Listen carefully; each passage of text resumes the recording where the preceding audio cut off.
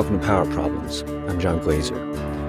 My guest today is Audrey Kurth Cronin, Distinguished Professor and Director of the Center for Security, Innovation, and New Technology at the School of International Service at American University. Audrey, welcome to the show. Thank you, John. We're roughly a month into the Russian war in Ukraine. What's top of mind for you as you watch this conflict unfold? Well, at the top of my mind is deep concern about the people of Ukraine. And particularly, I remember as a young person visiting Kiev when I was living in Moscow, in the American Embassy, and just admiring that city and learning all of the history of what went on in Ukraine. It just really tears me up to watch what is happening with the bombardments and the killing of civilians and the inability of civilians to get out through corridors, for example, from Mariupol. It's hard to focus on much of anything else. And so that's one of the reasons why I'm very interested in potential ways of de-escalating this conflict. Yes, a key factor that a lot of analysts point to is the need to leave Putin with some kind of diplomatic off-ramp, some way to compromise to resolve the core of the conflict. And reports are trickling out that Ukrainian and Russian officials are involved in negotiations now and are exploring possible armed neutrality arrangements. And you wrote a piece for the Washington Post Monkey Cage blog on neutrality that I want to ask you about. But first, just tell us what armed neutrality is. What exactly does that mean in your mind? Well, the first thing to mention is that the concept of neutrality is heavily debated among international lawyers and even among countries that call themselves neutral. It's a very loose, or it's a differently interpreted concept in different places. So to speak about neutrality is to talk about a whole series of different ways of practice in neutrality, some legal and some simply de facto. So to get to your question, armed neutrality, and particularly permanent armed neutrality, meaning it's not just in relation to one war, but a status that a country assumes even in peacetime, has a number of different characteristics. It means that a country is armed, has at least defensive arms, and it defends its own borders and sovereign territory. It prevents others from using those assets. You're not allowed to have other enemy combatants use your territory to engage in some kind of war. You're not to join in a war yourself or any hostilities, and you're not to join any military alliances. So those are kind of the basic general concepts that pretty much everybody who engages with armed neutrality agrees to. You also write that neutrality sort of gets a bad rap, partly from historical cases like Belgium, Luxembourg. You also mentioned Laos during the Vietnam War. What happened in each of those cases, and what can they teach us about the current situation? Right. Well, there have been lots of different efforts to neutralize or engage in neutrality by individual states. And the most famous and probably the standard bearer for all neutrals is Switzerland. Switzerland was actually a very powerful state. There was a tremendous amount of civil war engaged in between its own cantons, but also the Swiss were well known as being extremely capable soldiers and acted as mercenaries for other states, particularly France. And during the Napoleonic Wars, Switzerland was actually occupied by France. But in any case, in 1815, the major powers of the Congress of Vienna declared permanent neutrality for Switzerland. And it was initiated by the Swiss, but it was also very strongly agreed to by all the signatory powers of the Congress of Vienna. And as a result, Switzerland has been unattached to economic and military alliances. And it's been a very successful case. But there were other cases that tried to use the same approach, and they had mixed degrees of success.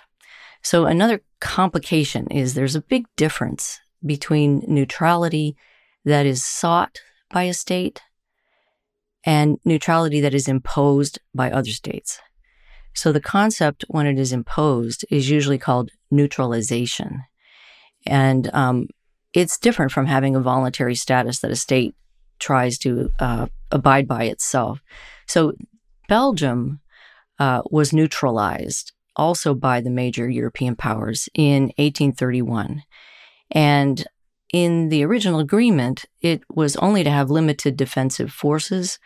And also Luxembourg had a similar agreement in about 1867. And both of those countries maintained a neutrality, which was imposed by external powers throughout most of the 19th century. But then with the outcome of the First World War, you'll remember that both of them had their neutrality grossly violated by the Germans.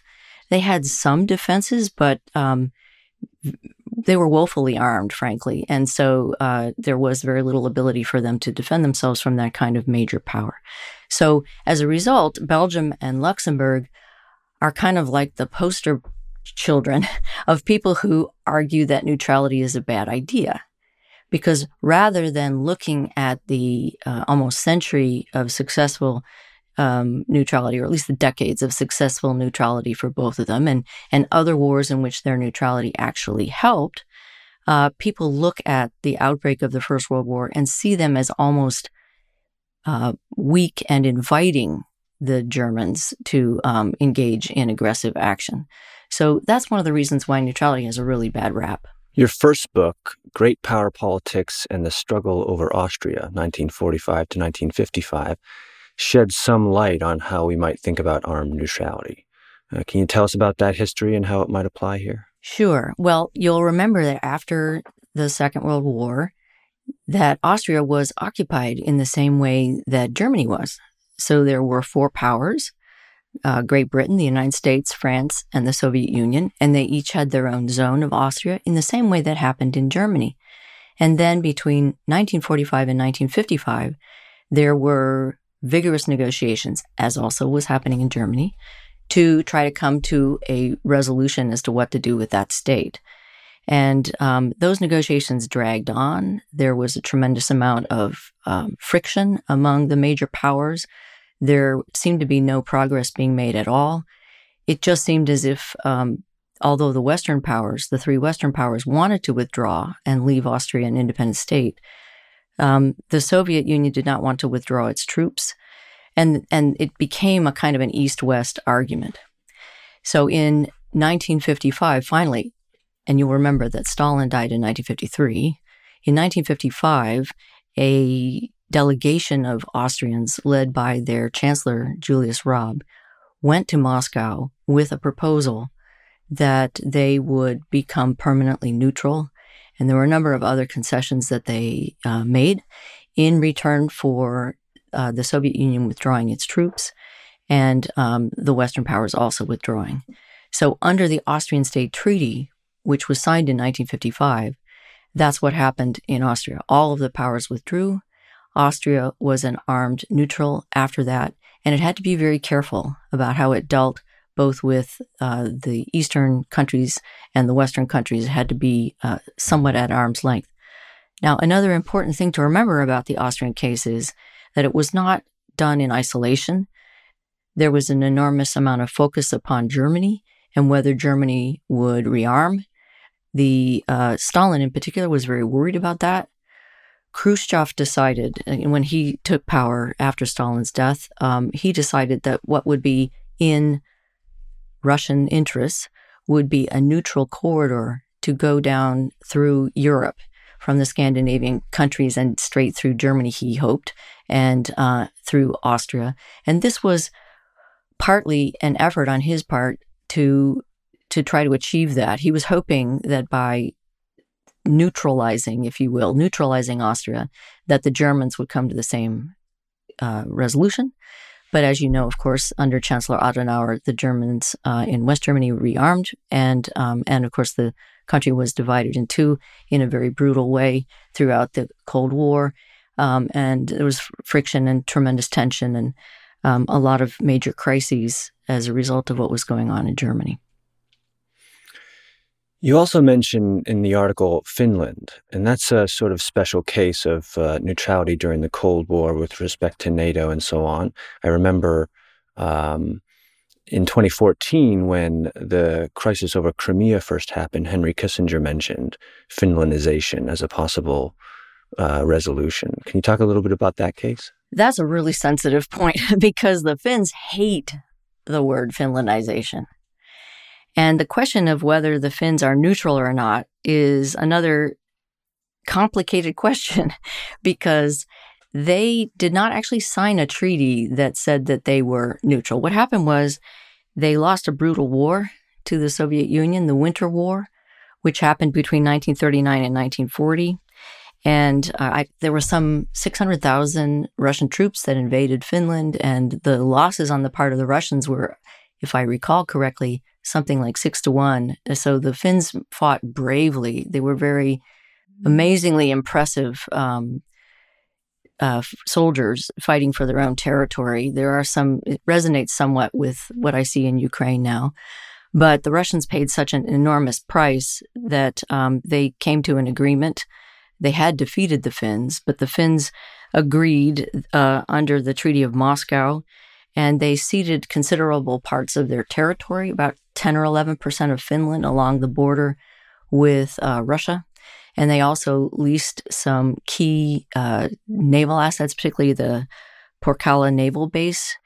And so it was a coerced type of agreement and arrangement. And I don't know that that history is something that the Finns feel qualifies as neutralization so much as an arrangement with a kind of an overwhelming and overweening major power to its east. You also point out something important in the article that, armed neutrality doesn't necessarily mean the state in question has robbed itself of its sovereignty. They can still join economic and trade organizations and so on. Can you talk a little bit about that? Well, sure. Actually, neutrality can strengthen a state's sovereignty, particularly if it's a state that is under threat. So it certainly was the case with Austria. Austria was divided up into four, and for it to regain its territorial sovereignty, it had to agree to, in particular, very harsh terms on the part of the Soviet Union. Austria gave up a huge amount of reparations. It wasn't that it was easy. And it wasn't an easy status to maintain either. They had to be very careful throughout the Cold War not to be seen as leaning one way or the other. But in that case, at least, neutrality greatly increased the Austrians' control over their own territory. It really depends on what the exact terms are of the neutrality. We could have an army of international lawyers here in our conversation, John, and they would all have different interpretations of what neutrality means in different cases. And apart from what I mentioned as the core ideas of permanent armed neutrality, different countries interpret it different ways. For example, Sweden's neutrality is more of a practice. It's more of a political neutrality. So much depends upon, if we're thinking about Ukraine, much depends upon what exactly the terms of that agreement would be. If Ukraine were able to maintain strong military forces and the ability to protect its own territory, and as is the case with many other neutral powers, able to buy arms from whomever it wished, that kind of neutrality might be something that would serve Ukraine's interests.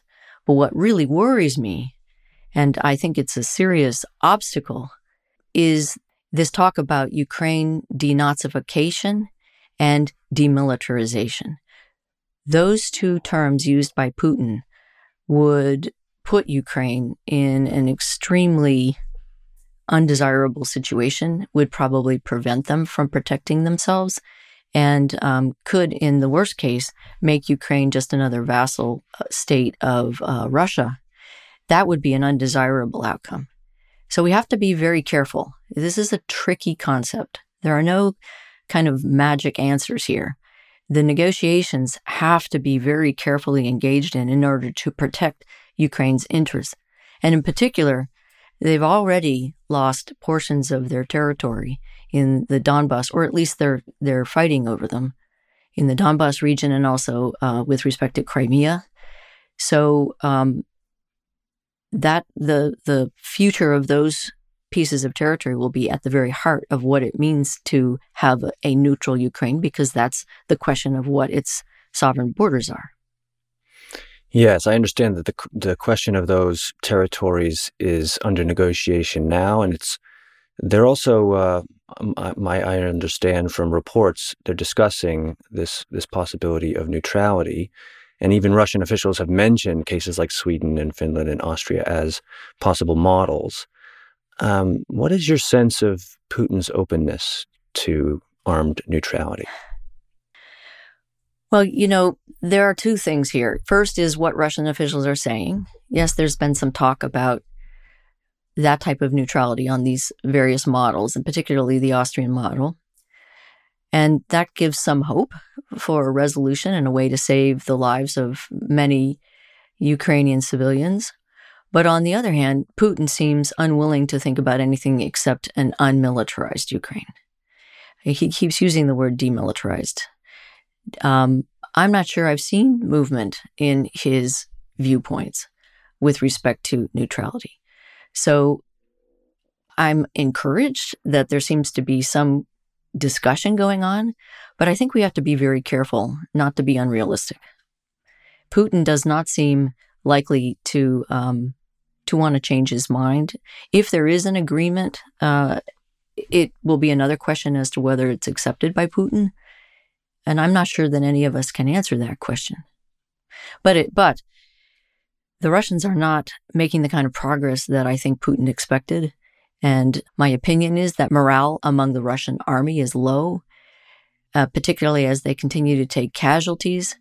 This could potentially change Putin's calculation, but I think it's probably too early to tell. Yeah, so it seems like the challenge of the military operation may back Russia into a corner and maybe possibly have to accept some kind of armed neutrality. Do you have anything to say about how such negotiations should be carried out? What makes sense in terms of who ought to mediate? What kind of assurances would have to be involved from other parties? Can you talk a little bit about that? Well, I think to have a country mediating that has some experience with neutrality would be a good idea. My personal view is that the Swiss would be the natural people to understand the various ways that neutrality has been interpreted and would be great interlocutors. I don't have any strong opinions. I think just about anyone who's trying to negotiate. I mean, the OSCE played an important role in the Minsk Accords, although I don't consider them to have been a success now, of course. So, I think there are a large number of people who have good experience in mediating, and I'd particularly support the Swiss given their role as kind of a standard bearer of neutrality. As we mentioned, there's also some discussion of the territories in the Donbas and whether they'll have some measure of independence and whether Ukraine will recognize Russia's capture of Crimea. Do you have anything to say on those points and how they may or may not impact an ultimate neutrality deal? Well, I think that's a key question for the Ukrainians. Putin has declared Luhansk and Donetsk People's Republics. I guess that was in last month on the 21st of February. And that's an offensive thing to do to a country that considers those territories as part of their sovereign territory. This is something that I don't have a lot to say on because it would have to be a key negotiating point. The question is whether the Ukrainians would find enough security in a neutrality agreement that it would be more desirable than regaining their sovereign territory. And I can't answer that. Only the Ukrainians can. So that would bring me to a point that I really want to emphasize strongly, John, which is that you cannot have an agreement that is not eagerly sought and accepted by the country itself.